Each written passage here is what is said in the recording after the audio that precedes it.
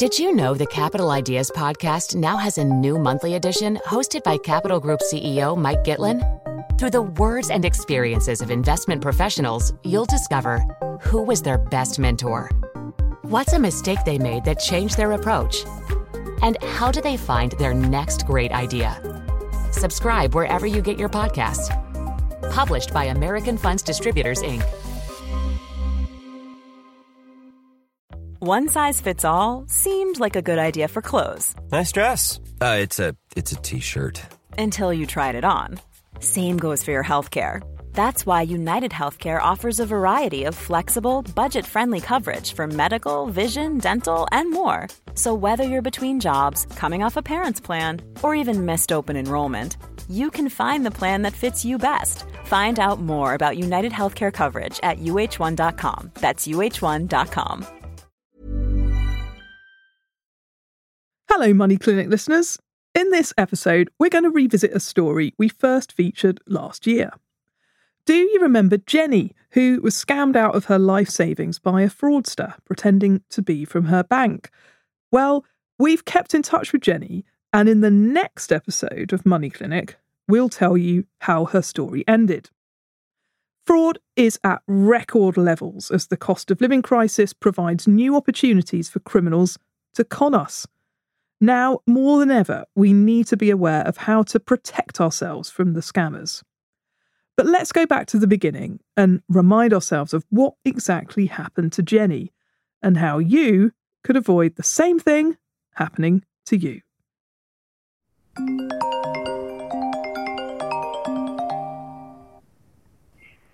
Hello there. My name is Anne and I'm calling from the HSBC Fraud Investigation Team. We've noticed there's some unusual payments coming through your online banking today, and I just wanted to check them through with you. It's a call that none of us want to receive.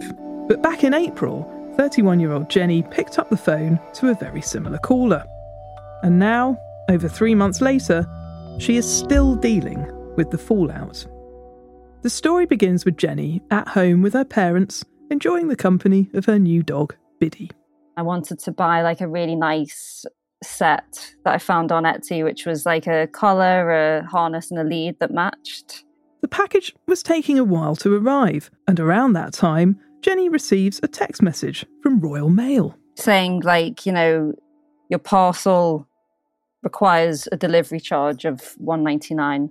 Please click this link in order to pay. Jenny clicks on the link in that message and enters her card details to pay the fee. A couple of days later, her polka dot dog set gets delivered, and a few days after that, she receives a phone call. It was HSBC, the fraud team, telling me that that link that I clicked on for the Royal Mail was a scam and that someone's tried to use my card to pay for things. The person on the phone runs Jenny through some unusual payments on her card. Did you spend this amount on that in Carphone Warehouse? And I was like, no. And they're like, okay. They sound professional. At one point, they even transfer her call over to a colleague. And while they did that, I had to wait, like the way you do when you're talking to banks on the phone. They put me on hold and played the music that HSBC play. And then they say to her, so what we need to do now is because this scammer's got access to your savings and things like that, you need to transfer your money into a safe account. Over the phone, the caller begins to walk Jenny through transferring her money to the safe account. As warning messages pop up on her online banking, she gets the feeling that something could be a little off. I mean, I said, how do I know that you're HSBC? I'm not sure how I feel about this. And they were like, okay, well done for being cautious. It's good to check these things. They told her to Google the caller ID to check it was the same as the official HSBC number. And it was the number of the HSBC fraud team specifically. So after I checked that, I was like, okay, that's fine. Reassured, Jenny moves her savings, current account balance and overdraft balance into this safe account. The caller then warns Jenny that the person who's gotten hold of her card details is applying for credit in her name. So they said the only way to stop this is by applying for a loan yourself. Because that would prevent anyone else from getting credit in her name. The loan, they promise, will be cancelled straight away. So in total, Jenny, how much money did the fraudsters steal from you? In total, it's about £17,000. So including the savings and then the loan and then the overdraft. After the call ended, I was worried about this. I was kind of like, oh God, I'm glad that that's okay now. I'm glad my money's safe. But I just want to check, just to be safe, that this was a real thing that HSBC did. Jenny called back on the same number that had flashed up on her phone display, but this time she was actually talking to the genuine fraud team at her bank. And they said, no, we don't do that, you've been scammed.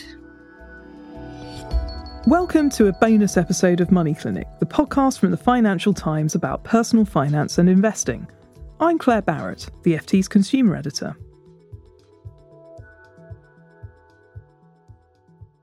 In this episode, we'll be speaking to some of the UK's fraud experts about how to protect yourself from being scammed and how to get your money back if you are.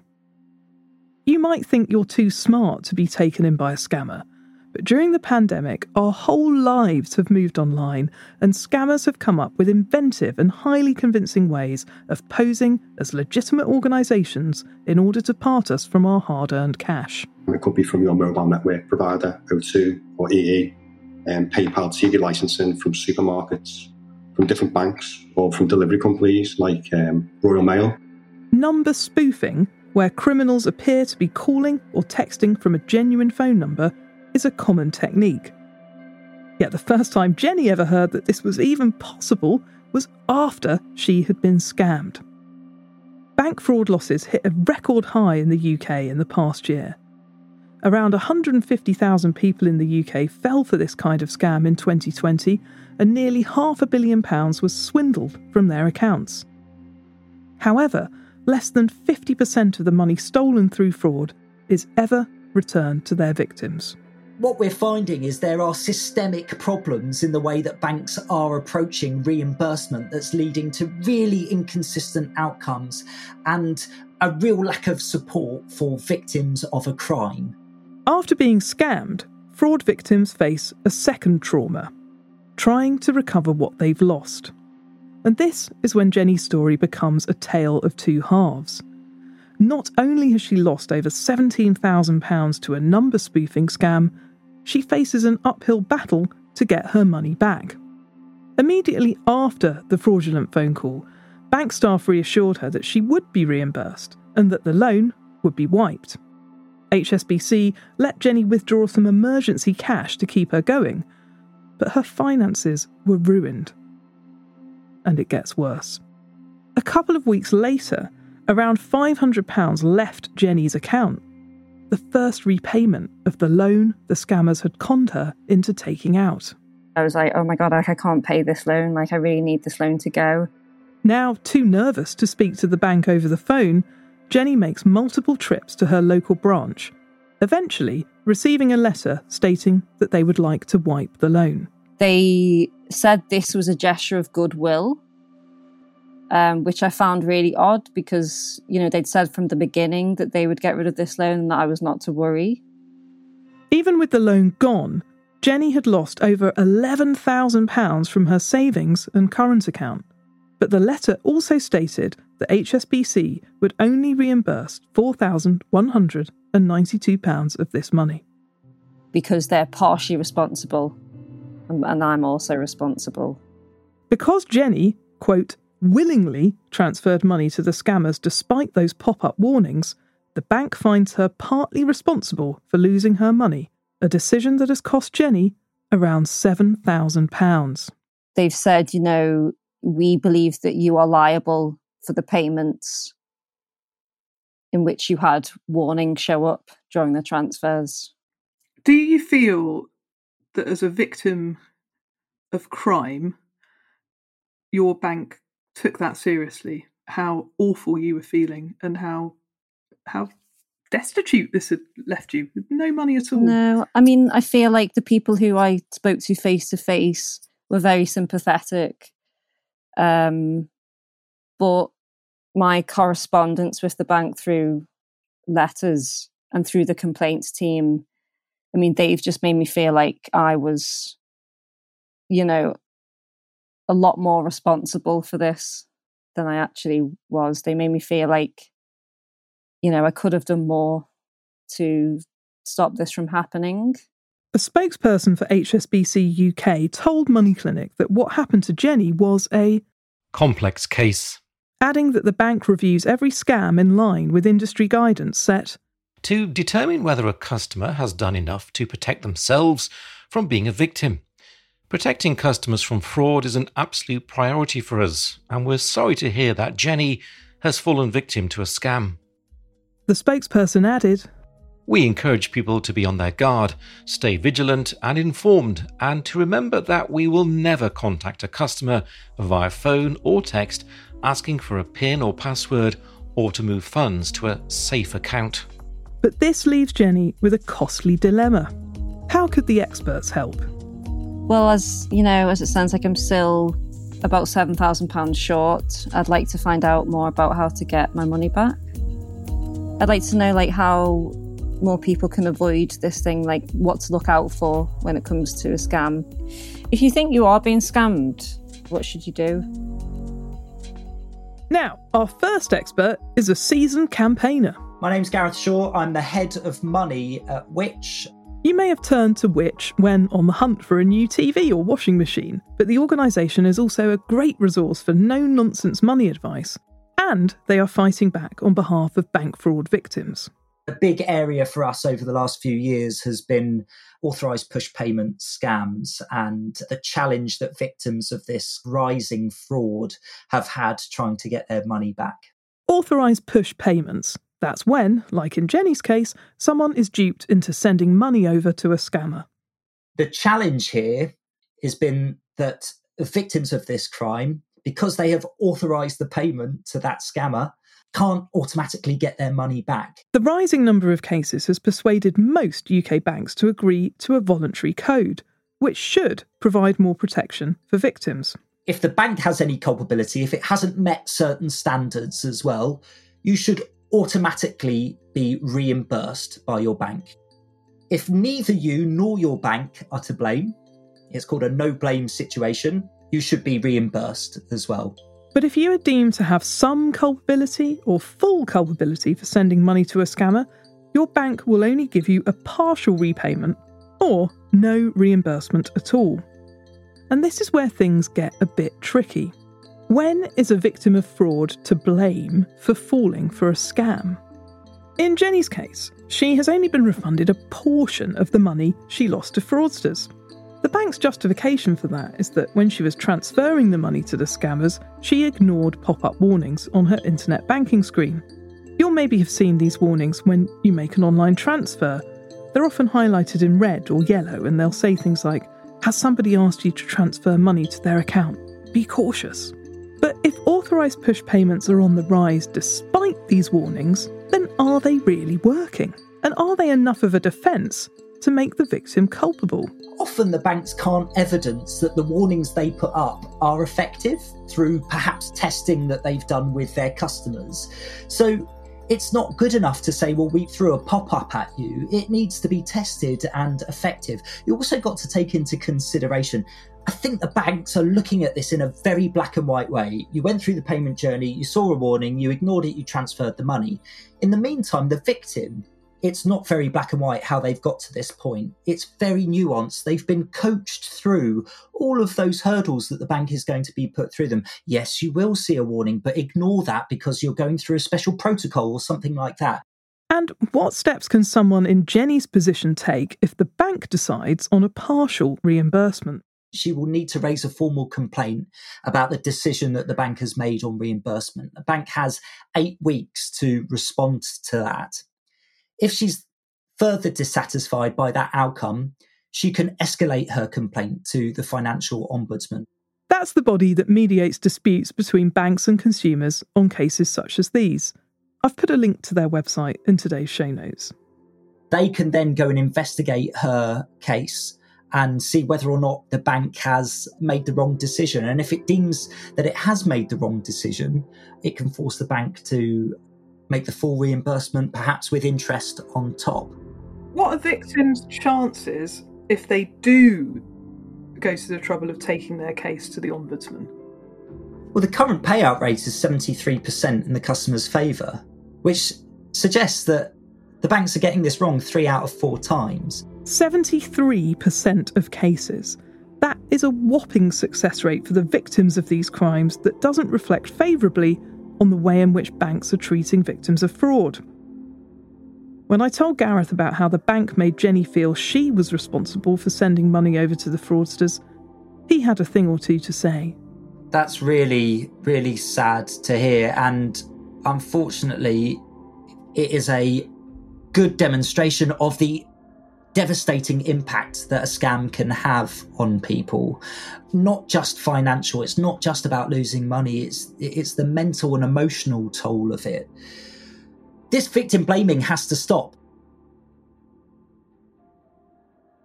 My second expert today is a Money Clinic listener who got in touch after seeing a social media post I did about the scam that Jenny has fallen victim to. It's not the first time actually that I've reached out to someone on Twitter, but it is the first time that someone's got back in touch. 30-year-old Stephen from the Wirral works for one of the UK's leading banks, dealing with the aftermath of fraud. Most recently, that's seen me looking at fraud investigations and fraud complaints that have been received. And so I've developed a really good awareness of the different types of fraud and scams that take place, how they work, and what people can do to protect themselves from those scams. Part of his work involves listening back through recordings of phone calls between victims of fraud and the bank's investigation teams. Often when they call the bank, it's the first time that they realise they've fallen victim to a scam. So it can be quite distressing. And it's not just the financial impact it has, but it's the ongoing mental health impact it has on people. And on the other end of the spectrum, people can express suicidal thoughts or, go the complete opposite way. So, yeah, it's quite harrowing. Being so aware of how awful falling victim to a fraud can be is exactly why Stephen got in touch, to spread the word about some of the most common tactics fraudsters use.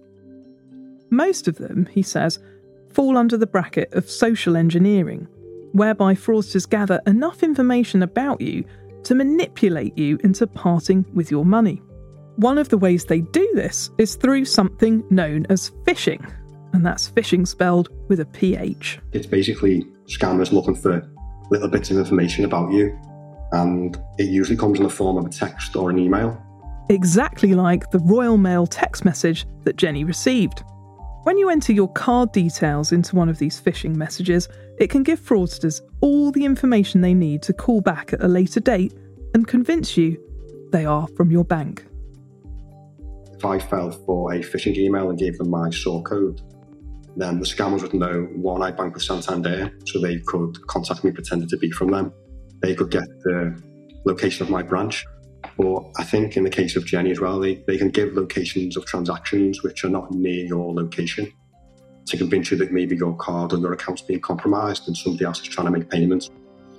So that text Jenny thought was from the Royal Mail, that gave the scammers the kernel of information they needed to sound credible. A key tactic fraudsters use to make phishing messages credible is spoofing. That's making a text, email, or phone call look like it's coming from an official contact. So how can you spot a spoof? So I think the first thing to do is to check the actual email address or the phone number that you received the text from and see if that's got any affiliation to the company that they're claiming to be from. Spelling mistakes are a dead giveaway that something's not right. And think twice before you click on a link. Assume that any message with a link asking for payment or your personal details is a con. A genuine Royal Mail text message or email should have the website as royalmail.co.uk or .com. Often what we see is it might be something like pay your fee, royalmail.com. But it's not just emails and text contacts that can be faked. As was the case with Jenny's fraudulent HSBC call, it is the numbers of phone calls. Number spoofing is when criminals use software to change the caller ID to make it appear that they are calling from your bank or other organisations. But in an attempt to convince you that they are who they say they are, they'll offer to call back on a number, which usually for a bank fraud team impersonation scam would be the number on the back of your debit card. So they'll end the call and call you back from that number. And it's quite reasonable to believe that you're then dealing with a bank if it comes from that number, but that's not something that a genuine organisation would do. And the way that scammers are successful is by putting their victim into an emotional state that can impair their judgment. They'll instill such fear in people that they'll go along with what they're told for fear of losing the money or for fear of going to prison. And a genuine organisation would never contact a customer and try and put them under that sort of pressure. It's not just spoofing from banks you should be wary of. Scammers commonly pose as the police, the court system, and HMRC, the UK tax authority. As Stephen said, your bank will never ask you to transfer money to a safe account or holding account over the phone, nor will they ask you for your banking login information. No genuine organisation should do that. And I think if you're dealing with a genuine company, there's absolutely no problem with putting the phone down, putting the kettle on, taking a breather, and then ringing back and speaking to the company again. Stephen has 3 top tips for people to avoid being targeted by scammers. Firstly, check out your privacy settings on social media. If you publicly post that you maybe work for a certain company, or if you share where you've been on nights out to bars and stuff like that, that can give them enough information to socially engineer you, so they can call up and say, for example, oh, you were out in such and such a pub at the weekend, or I can see your wages coming in from this company. And that understandably could give someone the impression that they're actually dealing with a genuine member of the bank fraud team, for example. Secondly, be wary of responding to certain social media posts. You often see people posting such as, oh, what was your first pet called, or what was the first car that you bought? And these are often answers to security questions that can be set. Finally, educate yourself on the scams that are out there. I've included links in the show notes to add some useful websites that have up-to-date information on the scams to look out for. And if you move from a reactive approach to being proactive and helping these people, learn about scams and spotting the red flags, then I'd like to think that less people would fall victim to them and then suffer the financial and emotional hardship that goes with falling victim to a scam, essentially. Thanks so much to listener Stephen for getting in touch. If you feel that you too could lend a hand as an expert, do get in touch with me on social media or email. All my details are in the show notes. After speaking to Stephen and Gareth, I wanted to catch up with Jenny and feed back to her what they'd told me. Hi. How are you? Good, how are you? I'm not too bad. Have you got Biddy in the room? No, she's locked in the kitchen. Oh, poor Biddy. Crying. But if she was here, she'd be chewing at all the wires. Oh, goodness. Well, Jenny, a lot of information there from our experts, Gareth and Stephen. What things stood out to you? Well, they were both actually saying exactly how I've been feeling since the scam, which is really nice because, I kind of feel like stupid for reacting in this way after the scam. But, they were saying how, so many victims have, felt really depressed and really, really stressed out. And I guess that's, it's nice to know that I'm not the only one that's reacted that way. You're still around £7,000 out of pocket as a result of their decision. Having listened to the experts about what you can do now, what do you think you'll do? Well, I'm definitely going to write to the Ombudsman. It's good to know that it's 73% of the cases work in the victim's favour. And I think as well, victim blaming needs to stop. The whole vocabulary in the bank's correspondence with me has been that, I could have done more. And I don't know what I could have done more, I keep going over that in my head. So I definitely will be taking this to the Ombudsman. What would you say, Jenny, to other people who are in a similar situation to you? They've been scammed. The bank has said you can't have all of the money back and are now beginning a fight to try and get more of it. I mean, I would say, just try not to blame yourself. Keep fighting, you're not you're not to blame here. You know, you are the victim. That's what I would say. You know, you are the victim, and don't forget that. You're fighting against, like, you know, these huge multinational banks who are telling you that you're basically like, you don't have a case and that they are more powerful than you are. But I would still say, like, it's still worth challenging. It's still worth the challenge. Like, yeah, that's what I would say to people.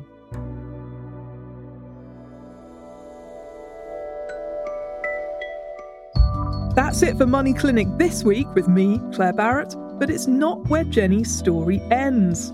In our next episode, you'll hear what happened when Jenny took up the cudgels with her bank in the fight to get her money back. In the meantime, we hope you liked what you heard. If you did, spread the word and leave us a review. And if you would like to chat with me on a future episode of the show, then email me. Our address is money@ft.com.